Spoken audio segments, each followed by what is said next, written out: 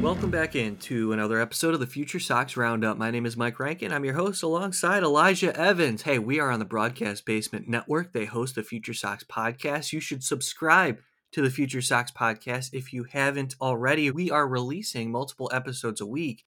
Elijah Evans is working, and we have several interviews lined up with prospects, White Sox prospects.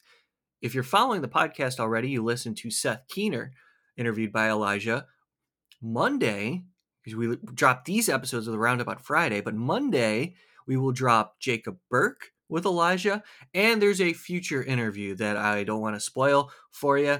Elijah's got a bunch in the tank, and there's more to come. So be sure you're subscribing. Elijah's going to talk a little bit more about that, but before we get to him, let's talk about what's on tap today. First and foremost, we want to thank the patrons of FutureSox.com. It's what keeps us alive and supports us. It's all about you, and we want to give back. So explore patreon.com/FutureSox.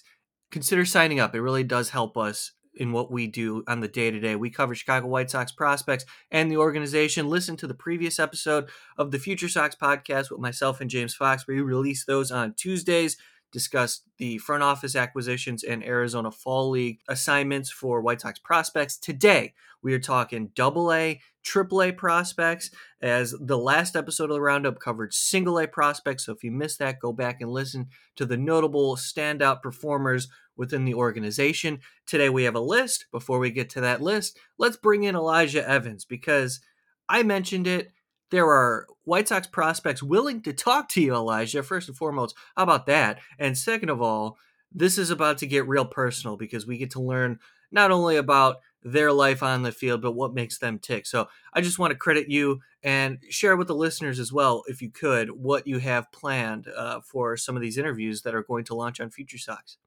Yeah, it's good to be here. I hope everybody's doing well. Thank you for that great introduction, Mike. I'm really excited, and I think White Sox fans are also going to be really excited when we get into this. So this offseason, I'm kind of launching, regular interviews with prospects. I've been talking to a lot of guys. I'm really grateful, first of all, that the White Sox have an organization and have started drafting in the last few years just some really good people. From talking to more and more prospects, I'm sure some of you have seen my content from when I was in Birmingham this summer, and now I'm kind of reaching out to a lot of different guys and scheduling interviews with players, and just really nice people ultimately. And it's exciting to learn about baseball, but it's also just great to see that there's genuinely good guys in this farm system right now, and people that are just excited to be here, excited to work, and happy to share, about themselves and their game with fans, because they want their name out there and they want to have people see who they are.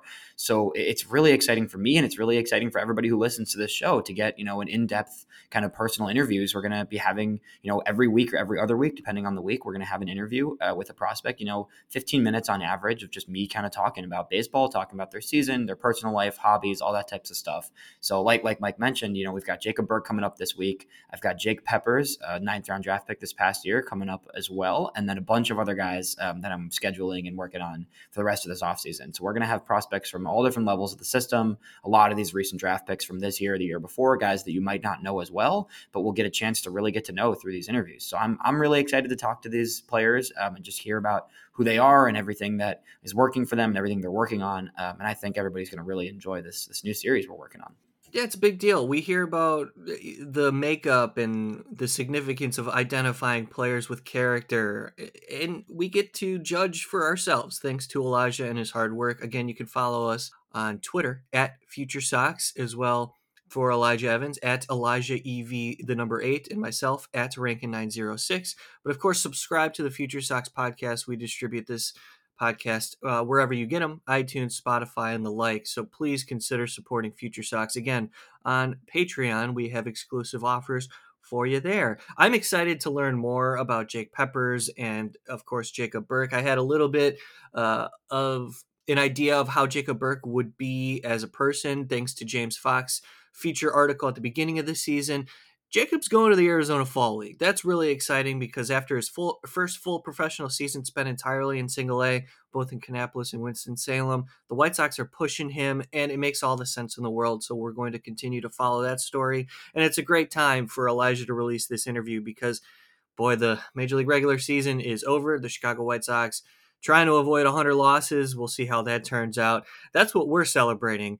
But knowing that the farm system is in a place better than it was 4 years ago makes me feel a little bit more comfortable about what we're going to speak on, because we're focused on the Charlotte Knights and the Birmingham Barons mostly when it comes to players close to big league ready, of course. And boy, was this a disappointing season all the way around in that regard. We're going to get to the positives, I promise you. But first, we got to get through this.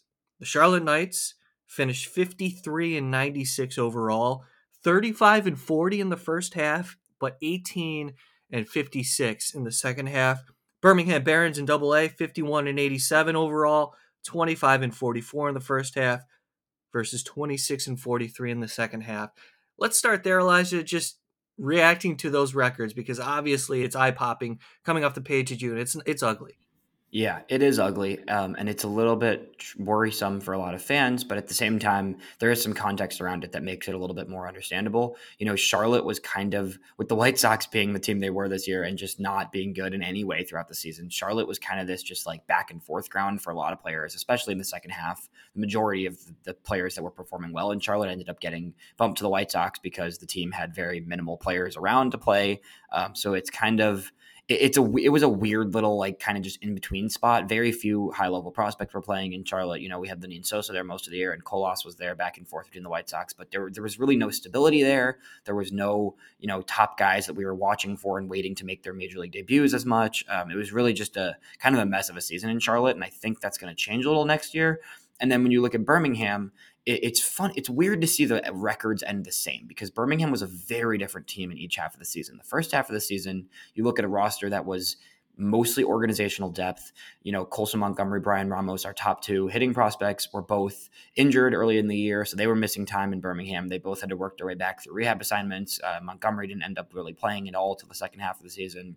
So, that was kind of a lot of lack of depth there, in addition to having minimal pitching depth there to start the year.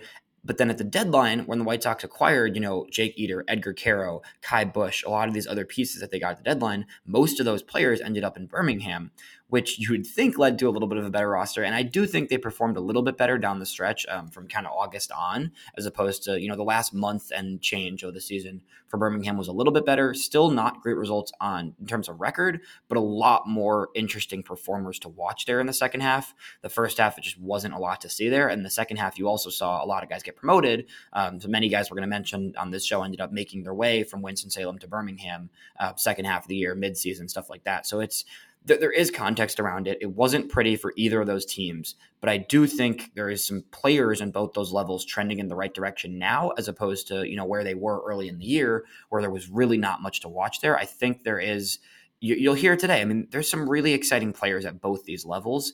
It just wasn't there consistently throughout the year, and it wasn't exactly the performance that we expected to see from some players. So it was disappointing, but I think there is definitely a lot of bright spots within both these teams.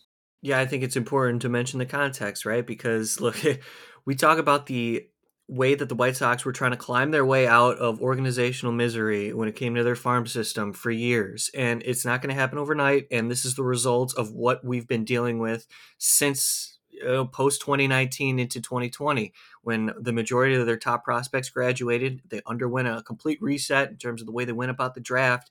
Scouting internationally, they brought in some guys, but not high impact guys that raised the organizational rankings across Major League Baseball. Largely, it has been the draft in which the White Sox are banking on success within the minors. And like Elijah said, at AAA, there weren't a lot of high-end talent because those players still needed time to develop. And that goes to Mike Shirley's credit because of the way that he went about adding talent, younger pieces, something that we haven't seen very much over the last decade plus of the way the White Sox go about their business. So, look, it's all a transition, and it's important to mention that Charlotte was sort of an extension of the 40-man because the White Sox needed professional depth, and they didn't have that with the prospects that they believed could be the core pieces because they weren't ready yet. So you had names like Clint Frazier and the like who were filling a lot of the roster and at bats in Charlotte. And not to discredit those players, but when you're looking at the way the White Sox are trying to compete, you hope that next year it's looking a little bit different on their roster. Guys that you see that you can really buy into the fact that they could play a role at the major league level for more than just as a 4A player, where they have more time expected to play in the big leagues than what we saw constructed of the Charlotte Knights roster. And in Birmingham, we talk about the first half of the Birmingham roster, guys were pushed because of the standing, again, of the farm system. There was opportunities for several, and it was a struggle. So that's high-end talent that they're playing against, and it was all around not good based on the records. However, when we look at the top 30, and we'll get to the list that we would like to cover today, a lot of the players are making their debuts or experiencing Birmingham for the second time following Project Birmingham. And this time it's for real, and it's exciting to see that. And as in the last episode, we discussed Brian Ramos and Colson Montgomery among them. They're playing in the Arizona Fall League. That's very exciting. Implore you to listen to the Future Sox podcast that we released this week. Today, we're covering more of the players that stood out and those who we believe are going to make an impact at the major league level coming up shortly. Elijah, you want to begin with Cristian Mena because this is a player that we're all keeping eyes on.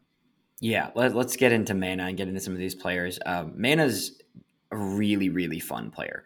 I have been a huge fan of his since I started following him, seeing a little bit of what he was doing last season, and then watching him fully this season in Birmingham. And, the numbers don't jump off the page when you first look at it. You see, in Birmingham, he had a 4.66 ERA. He finished the season in Charlotte and had a 5.95, right? So the ERA is not great, but Mena's a guy, this is a 20-year-old pitcher who just threw 133 and 2/3 innings, at the two highest levels in the minor leagues with 156 strikeouts. He has one of the best swinging strike rates in the entire minor leagues this past season.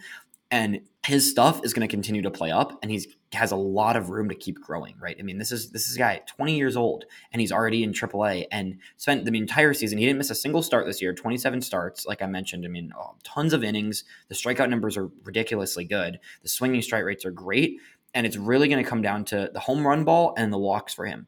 Walked 64 guys throughout the season. That's too many. It's got to come down. It's really just when he gets a little bit off with his off-speed pitches and he can't land. He works with both a slider and a curveball, which can both be plus pitches at times. But with Mena, when he gets off with those pitches and he can't land them near the zone, he relies a lot on the fastball. The fastball doesn't have a ton of velocity to it. It sits in that 92 to 95 range. He can get it up there at times, and he has room to continue to build that fastball velocity.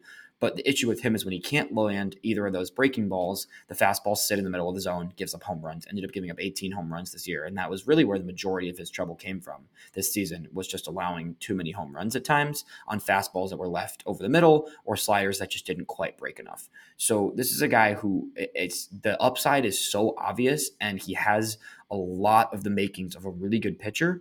I don't want them to rush him. I think promoting him to Charlotte was a good decision because he had 23 starts in Birmingham. And despite the walks and the home runs allowed, was getting tons of swings and misses throughout the season.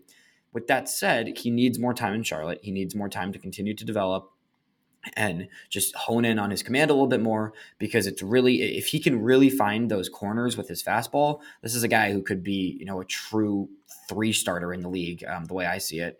And I think he's got a lot to dream on, and still plenty of time at 20 years old to grow and to continue to evolve as a pitcher. Yeah, we're all excited about Cristian Mena at Future Sox, and you mentioned 133 and 2/3 innings this year between AAA and AA. That's impressive across 27 starts, and that's piggybacking off of last season when he made 24 starts through 104 and a third total innings, and that was as a 19-year-old. This was as a 20-year-old. So at 21 years old, I agree with you, Elijah. I think the White Sox are going to remain patient because there are some peripherals that need to get cleaned up a little bit in his game. And we know that he is working on more of a major league pitch mix. And what I mean by that is, not relying on a singular pitch to get guys out. He is working on multiple pitches to throw in certain situations that he would maybe typically early in his career go to a singular pitch. Now it's a little different. Obviously, the level of competition increases, but at 21 years old, Mena is a fast track to the big leagues. Now, when he makes his debut, that's something we'll monitor next season, but he has to be added to the 40-man roster. So that's step one. And to talk about a 21-year-old starter making the 40-man roster, that's mighty impressive. And as we continue, I mean, we're going to go through a lot of these names, but talking about potential starters for next season, among the names, Nick Nastrini, Elijah, seems to be a leading candidate for those internal options to make a major league debut, probably first. Yeah, I think he is definitely the first of the guys we're going to mention today. And I'm going to say it. I mean, I've been thinking this for a while, and I'm going to say it now. I think Nastrini cracks the opening day roster. I really do. I think there's not a lot to prove for him left in the minor leagues. And this is a guy who's 23 years old. He'll be 24 on opening day next year. He's a Dodgers grown talent. He's really clean with his mechanics. When I talked to him in Birmingham and I talked to the coaches in Birmingham, there's really nothing he's working on mechanically. His mechanics are sound, they're repeatable, they're consistent. And for him, it's another guy who just it's a little bit of a command issue here and there, but it's not a command issue that makes you. I mean, I think at this point in his career, you're okay risking that command issue a little bit for a guy, again, 139 strikeouts across 114 and two-thirds innings. He's right behind Mena. So him and I found this stat on Fangraphs, and I thought it was great. Mena and Nastrini had the third and fourth highest swinging strike rates in the entire minor leagues this past year. Mena at 16.1% and Nastrini at 16%. So this is a guy, they're both missing a lot of bats. Nastrini's a little bit more consistent with a variety of his pitches. His changeup is a little bit more advanced than Mena. So he's a guy who, relies heavily on the fastball slider, and his fastball is a very, very plus pitch when he's locating it. But the changeup is coming together well, and when he can really get that changeup working, I saw his start in Birmingham where he told me after the game immediately, like, when my changeup's working, everything else goes into place more. And it's an interesting point, but it's a good thing to think about for him, because when he's able to work that third pitch in, it makes his fastball that has a natural run on it and his slider that has really sharp movement on it work better, and that changeup is kind of complementing them. So this is a guy who he looks ready. His final start in Charlotte was ridiculously good. If you haven't gone on and watched some of the clips from that, you can find those online. He finished the season really strong in Charlotte. His when he got promoted, his first he had a blow up start in Charlotte in September, but his last start of the season, was a 5 inning no hit shutout. So I mean, this is a guy who he finished the season on as high of a note as you can get with a shutout and a no hitter and through 5 innings. And he looks big league ready to me. And he's maybe, I mean, on some teams he wouldn't be big league ready, but on this team with the lack of organizational depth at the pitching spot, I mean, even if the White Sox were to sign a pitcher or two, there's still rotation spots to be filled. I think you give him a chance. And if it's not to start the season, it's pretty soon. I don't think, I mean, guys like Jesse Schultens and Tuki Toussaint, I mean, they've proved themselves to be valuable and they've eaten innings this year for the White Sox. But Nick Nastrini is a guy who I expect to be part of this rotation long term and pretty soon. Yeah, it's exciting, especially when you describe it like that. I think Nastrini is close, and we'll see. I mean, Pedro Grifol said it himself. If you want to make the Chicago White Sox in 2024, you have a shot, right? There's going to be an opportunity for you, and Nastrini is close. Speaking of those who are close, Jonathan Cannon. Now, he may not be as close as Nastrini, but he is proving to the Chicago White Sox organization that he can handle starting. 25 starts this year, 121 innings between Double A and Advanced A. He's made 11 starts in Birmingham, 14 in Winston-Salem. That's coming off of last year where he barely pitched in the professional scene, but that was his draft season. He was drafted in a third round, and he's 23 years old. Right-handed pitcher Jonathan Cannon. We've been talking about him plenty here at FutureSox, you and I, as well as myself and James Fox, as well as all the other writers that contribute. Cannon is a focal point in this organization because there's just a belief that he can do it. He can just be a major league starting pitcher. Now, when that may be, we don't know, but it's close, Elijah. How close? What do you think? He's getting there. I think you saw earlier this year, Cannon just was really good in Winston-Salem. He was consistent. He was getting a good variety of different types of outs. He's not a guy that's going to overpower hitters on the regular, but he can get the strikeouts when he needs to. He induces a lot of solid ground balls. Just a good, well-rounded pitcher who throws a lot of different offerings. He's got his cutter, which is really good, but he's mixing in, the fastball, the changeup, the slider. He's just got a good, balanced pitch mix, and somebody who, like you said, is just a big league pitcher. Like, I don't think Cannon's a guy who many expect to be, a high level piece for the White Sox long term. But I think he's could be a 4 or 5 starter for a team in the major leagues pretty soon. He did get hit around a little bit in Birmingham. I think he's going to start the year in Birmingham, just because he had a 5.77 ERA in Birmingham across his last 11 starts, and really just a little bit of further. I mean, the command was a little shaky here and there, gave up a few too many home runs, but not terrible, really. I mean, there's a few starts that really inflated his numbers. So not a bad for showing for his first, extended period of time in Birmingham. But I think he starts there next year. But given, that he's 23 years old and he's going to be 24 next summer, I could see him being in Birmingham. Start the year. I could see him in Charlotte fairly soon, and there's a world in which he finishes the season next year with the White Sox. I don't know if it's. I could see the September call up. I think that's probably the soonest you see Cannon next year, just because I think he needs a little bit more time. This is a guy, despite his age, he was drafted last year out of Georgia, so he hasn't been around for a ton of time. He needs a little bit more time in the minors to kind of figure some things out at the Birmingham level. But I think either the end of next year as a September call up, or 2025 for sure. Definitely 2025 piece for the White Sox. And this is a guy who, like I said, he's a stable pitcher and he's going to give you quality innings. That's a lot of what Cannon does, is just continue to churn out quality starts. And I think, if you look at his last, for example, all of August in Birmingham, right? No shutout starts, no, excellent perfect games, but four of his five starts in August were 5 innings of 1 run ball, 2 run ball, 1 run ball, 4 run ball. So this is not a guy who is mowing guys down, but it's just consistent quality starts. So I'm really curious to see how, he continues to develop, but I think it's a guy who is just going to be a solid pitcher at the next level as he continues to evolve, and should be a main piece for the White Sox pitching staff, whether it be, in a long relief role or the back of a rotation role by 2025. I agree with you on the timeline. Makes all the sense in the world to me. Gets through his first full professional season and was impressive at pitching in Double A. And another 2022 draft pick is Mason Adams, another arm that we're talking about here on the FutureSox Roundup. This is something to get excited about, Elijah. Talking about arms that can be considered minor league depth of quality. And we're starting to see Mason Adams this season really take on the professional scene with a full head of steam, because as a 13-round draft pick, spent most of the time in single A Kannapolis, that's low A, and the White Sox were like, you know what? How about you try yourself at Advanced A Winston-Salem? And he was quality across 3 starts, so they gave him a little test in Double A, and he held his own. And that led us to rank Mason Adams at number 30 overall in our Future Sox top 30 prospect list. And when you look at the pitchers that we discussed today, Cristian Mena, he's 7th. Nick Nastrini ranked 8th. Jonathan Cannon, 11. And now, again, Mason Adams at 30. So that's what I'm looking for, is quality depth that can be the backbone of your organizational top 30. We're finally talking about some pitching here, and Mason Adams, 109 innings total in his first full professional season out of a 13th round draft pick. The 2022 draft class is really starting to be impressive. Yeah, and it's a guy, right? Like, you're not expecting a 13th round pick to be a future, mainstay, right? That's not necessarily an expectation realistically. But there's so many guys from that draft class last year that are showing themselves to be, at the very least, strong organizational depth. And they can be more.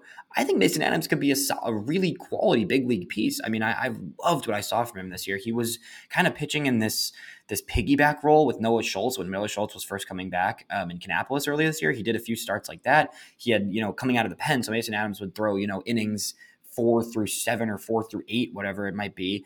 And then he also started starting some games there. So he had a mixture of starts and relieving appearances, and was just great both ways. He was good out of the pen. He was good starting. He doesn't walk a ton of guys. He didn't allow a ton of home runs. He struck out a good amount. Just a 1.20 whip. Just a really good numbers across the board. And then it kept being good, right? They promoted this guy who was, again, you're not expecting a ton immediately from a 13th round pick. And this is a guy who showed out at Kannapolis, was consistent there all season that he was there. 3 starts at Winston-Salem with a 2.5 ERA, looked great, only allowing, 3 walks across 3 starts, 18 strikeouts, just really good numbers all around. Went up to Birmingham, had a little bit more trouble kind of commanding the zone against some more advanced hitters with 8 walks across 3 starts, but limited the damage every time. He didn't end up getting burned on many of those walks, right? And he continued to just pitch around it and work through it, and with a 2.70 ERA through his 3 starts in Birmingham. So this guy's, he's a college draft pick, right? So he's 23 years old, And he just pitched at 3 different levels of the minor leagues in his first professional season after throwing 3 innings last year. And the complex league, he didn't even play affiliated ball last year. And now he's in Birmingham to finish the season this year. I think Mason Adams opens the year in Birmingham with a lot of those Birmingham arms like Nastrini and Mena and Cannon, like we mentioned, kind of on their way up. I think Mason Adams opens the season as the 4 or 5 starter in Birmingham, and that's another guy that's kind of getting fast tracked at this point. I mean, the success is there, and it keeps showing. He's got quality command. He's just a really consistent, stable arm is doing a lot of the things the right way and doing them early and often in his career. So I think he could be a guy that another guy that I could see in 2025 being a piece for the White Sox, even though him and Cannon, totally different situations, right? Both 2022 picks, but Cannon came in being an overslot in the third round as a guy who the White Sox didn't even think probably was going to fall to them in the third round, and they end up getting him in the third.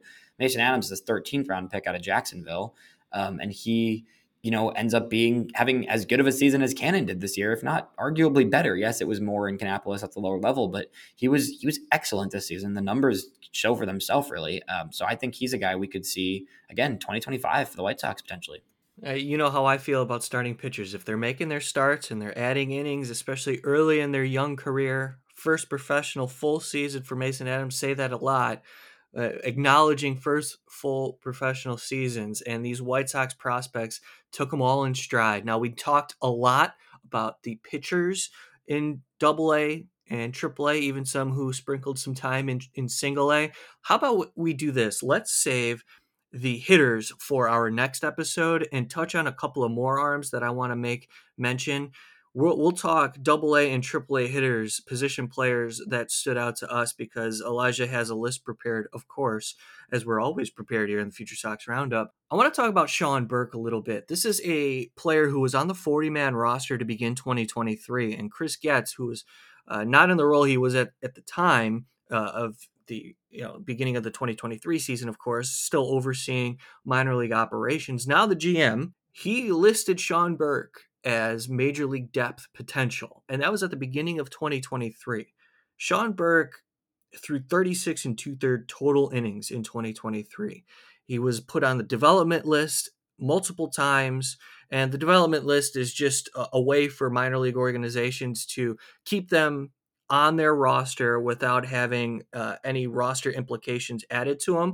So it's just kind of like, hey, we're going to replace you with a player, but you're still a part of AAA depth.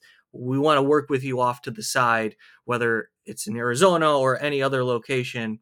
They were taking their time trying to work with Sean Burke, and he just did not have the season any of us had envisioned. However, still on the 40-man and still looks to be part of the future for the Chicago White Sox, as well as Kai Bush and Jake Eder, two pitchers who were added outside the organization. Jake Eder, the number 6th ranked prospect on the FutureSox Top 30. He is going to the Arizona Fall League, had such a bizarre season. We talked about the difficulties that Jake Eder faced at the beginning of the year this year on our last podcast, FutureSox podcast, myself and James Fox. Eder fractured his foot, and that was a year after he suffered an elbow injury that required Tommy John surgery. So Eder had if you look at the numbers, not good. Had a very uneven season this year, not only rehabbing from multiple injuries, but also entering a new organization and trying to make his way with the White Sox. Kai Bush, a little bit different, an older prospect, and got knocked around during his time with the Chicago White Sox, acquired obviously from the Los Angeles Angels of Anaheim this year, but 6'6", to strike out to walk rate, not exactly what you're looking for, but this is, again, another pitcher adding to the depth of the organization that is advanced enough to at least be optimistic, feel like he could pitch at the big league level next year, whether that's out of the bullpen or as a starter. Ideally, it's a starter. Kai Bush was very underwhelming, in my opinion, when he entered the organization. But I think for all of us, Elijah, it's good that the season is ending so they can finally take a step back and understand that, okay, we let you have all of this time to develop. Now it's time to make some serious strides in your professional career. Yeah, no, it's a tricky situation when you look at all 3 of these players, because it's hard to evaluate the difficulty between dealing with injury and physical changes and also trying to become a player who we want them to be in the future, but you got to take everything with a grain of salt, because I don't want to look at these players, and I don't want anybody looking at these players. And I see too many people looking at players of this type where they're dealing with injuries and they're dealing with changing things mechanically and looking at them and saying, oh, they're not panning out. I don't believe that to be the case. And I'm not going to approach it that way when you think about what these players are dealing with. And you have to remember, it's not easy dealing with an injury, first of all. And then second of all, getting your body back in shape and trying to adjust and get your mechanics to where you want them to be while pitching every fifth or sixth day. Right. So that's what, I mean, a guy like Eater and Bush, they were pitching they were making all their starts for the most part in Birmingham down the stretch, but their bodies weren't quite there. They were working on their mechanics throughout the week while pitching still. And yes, you want them getting those innings, and it's important to keep the repetition up. But at the end of the day, they need to get their body right, and they need to get their arms and their mechanics feeling right to have any chance of being what we want them to be in the future. So I'm a numbers person. I love looking at numbers, and it's important to take numbers and analyze them and think about them and look at the trends players are making. I'm just not putting that much stock into the numbers of any of these three players this season. And you can take that as you want. You don't have to agree with me. You can look at their numbers and say, I don't think these guys are going to be that good. Sure. But the upside is there. We've seen it. They're all three of these guys were, had pedigree coming into the organization. Eater was a high draft pick. I mean, Burke was a third rounder, I believe. And these are guys that have established themselves and have potential to be really good pieces for the White Sox. And this offseason for them is all about getting their bodies right and getting back on the mound next year with stable mechanics and a plan for their future. Yes, they're all a little bit older. Eater's 24, Burke's 23. I mean, it's you want them to get there, and you want them to get there soon, but you have to get your body right to have any chance of succeeding on the mound. And that's just how it goes. So I, for one, am excited to see all three of these pitchers next season with healthy years. I think both Eater and Bush will start in Birmingham. I think Burke will probably go back to Charlotte, even if his body isn't completely there. Maybe he goes down to Birmingham for a little bit. But I think it's really just about getting these three pitchers back into pitching shape and getting their mechanics stabilized and just seeing what they can do when their bodies are feeling right. And that is something that we have to be patient with. And I know we don't want to be patient with it, and we want to see the results, especially for a guy like Eater, who was traded in the Jake Berger deal, and Bush, who was in the Giolito deal. And we want to see those results from those trades pay off. But you got to give them a little time. And like we just mentioned earlier in this episode, there's a lot of pitchers in this organization, more than there used to be, that are going to be ready to help soon. And I think there's a chance that any of these three could help soon as well, but you don't have to put the pressure on them of we need these guys to be ready in 2024 to pitch for the White Sox, because we don't. We have other options. The White Sox aren't going to be all that competitive in 2024. So in my mind, you're looking at next season as the building block and the step to the big leagues for these types of players who can use next year, once they get their mechanics set this offseason, to really just get on the mound and gain that consistency. And then look towards 2025 as a time where, like all these other guys we've mentioned, right? I'm looking at 2025 and seeing, 8-9 starting pitchers that could be options for the White Sox. Will all of them be? Probably not. Will even half of them be? Maybe. I don't know. But you got to be patient, and you got to give these guys the time they need to get their bodies in the place they need to be. Yeah, I think it's very important what you're talking about there, Elijah, and people. They're sick of waiting. The patience is difficult to sell, especially with the lack of success across the number of years trying to build with the White Sox, whatever they were trying to do, right? But we just mentioned a list of arms that expect to be the foundation. However, you cannot expect them to pitch the bulk of the innings required to get through a major league season in 2024. You're putting them at a disadvantage, and you're hurting the development of these professional ball players if that's the plan. And I don't believe that is the plan. I think what to expect from Chris Getz is a built rotation of guys who have done it before, those who you believe can get you through starts, fill innings, competitive innings. They better be competitive innings, but you have that foundation as your future, a plan to look ahead. And we'll figure out that plan based on the way Chris Getz and his staff goes about this offseason. It's going to be imperative to protect these young arms in the farm system, because otherwise it's just going to be a constant cycle of recycling arms that just aren't good enough to pitch at a competitive level when the White Sox are trying to compete. I'm buying into the early foundation of this thing. I can't help it because there's flashes of players that suggest that they can play at the big league level. Now, can they compete at a high level? We're going to find out. That's on the player development side and the individual themselves. But there's a lot of signs that at least signal that the White Sox have a bit of a plan here. We'll see what they decide to do in the offseason. There's more to talk about on the Future Sox Roundup and the Future Sox podcast. Be sure you're staying tuned to FutureSox.com because we're covering everything. The Arizona Fall League begins October 2nd.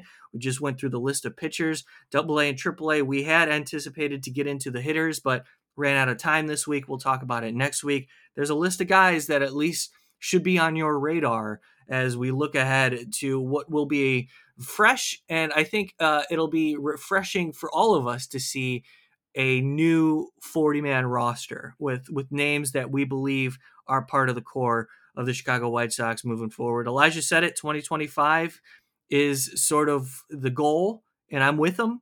2024 can be that bridge to 2025 if you do things the right way. And in my opinion, the right way is developing your minor league talent and valuing these draft picks. So we'll see. We'll see. Chris Getz, good luck to you. For Elijah Evans, my name is Mike Rankin. Thanks so much for tuning into this episode of the Future Sox Roundup. Make sure you're listening for Elijah's interviews moving forward. Jacob Burke coming up on Monday. And we have more to come here on the Future Sox podcast. Thanks so much for listening.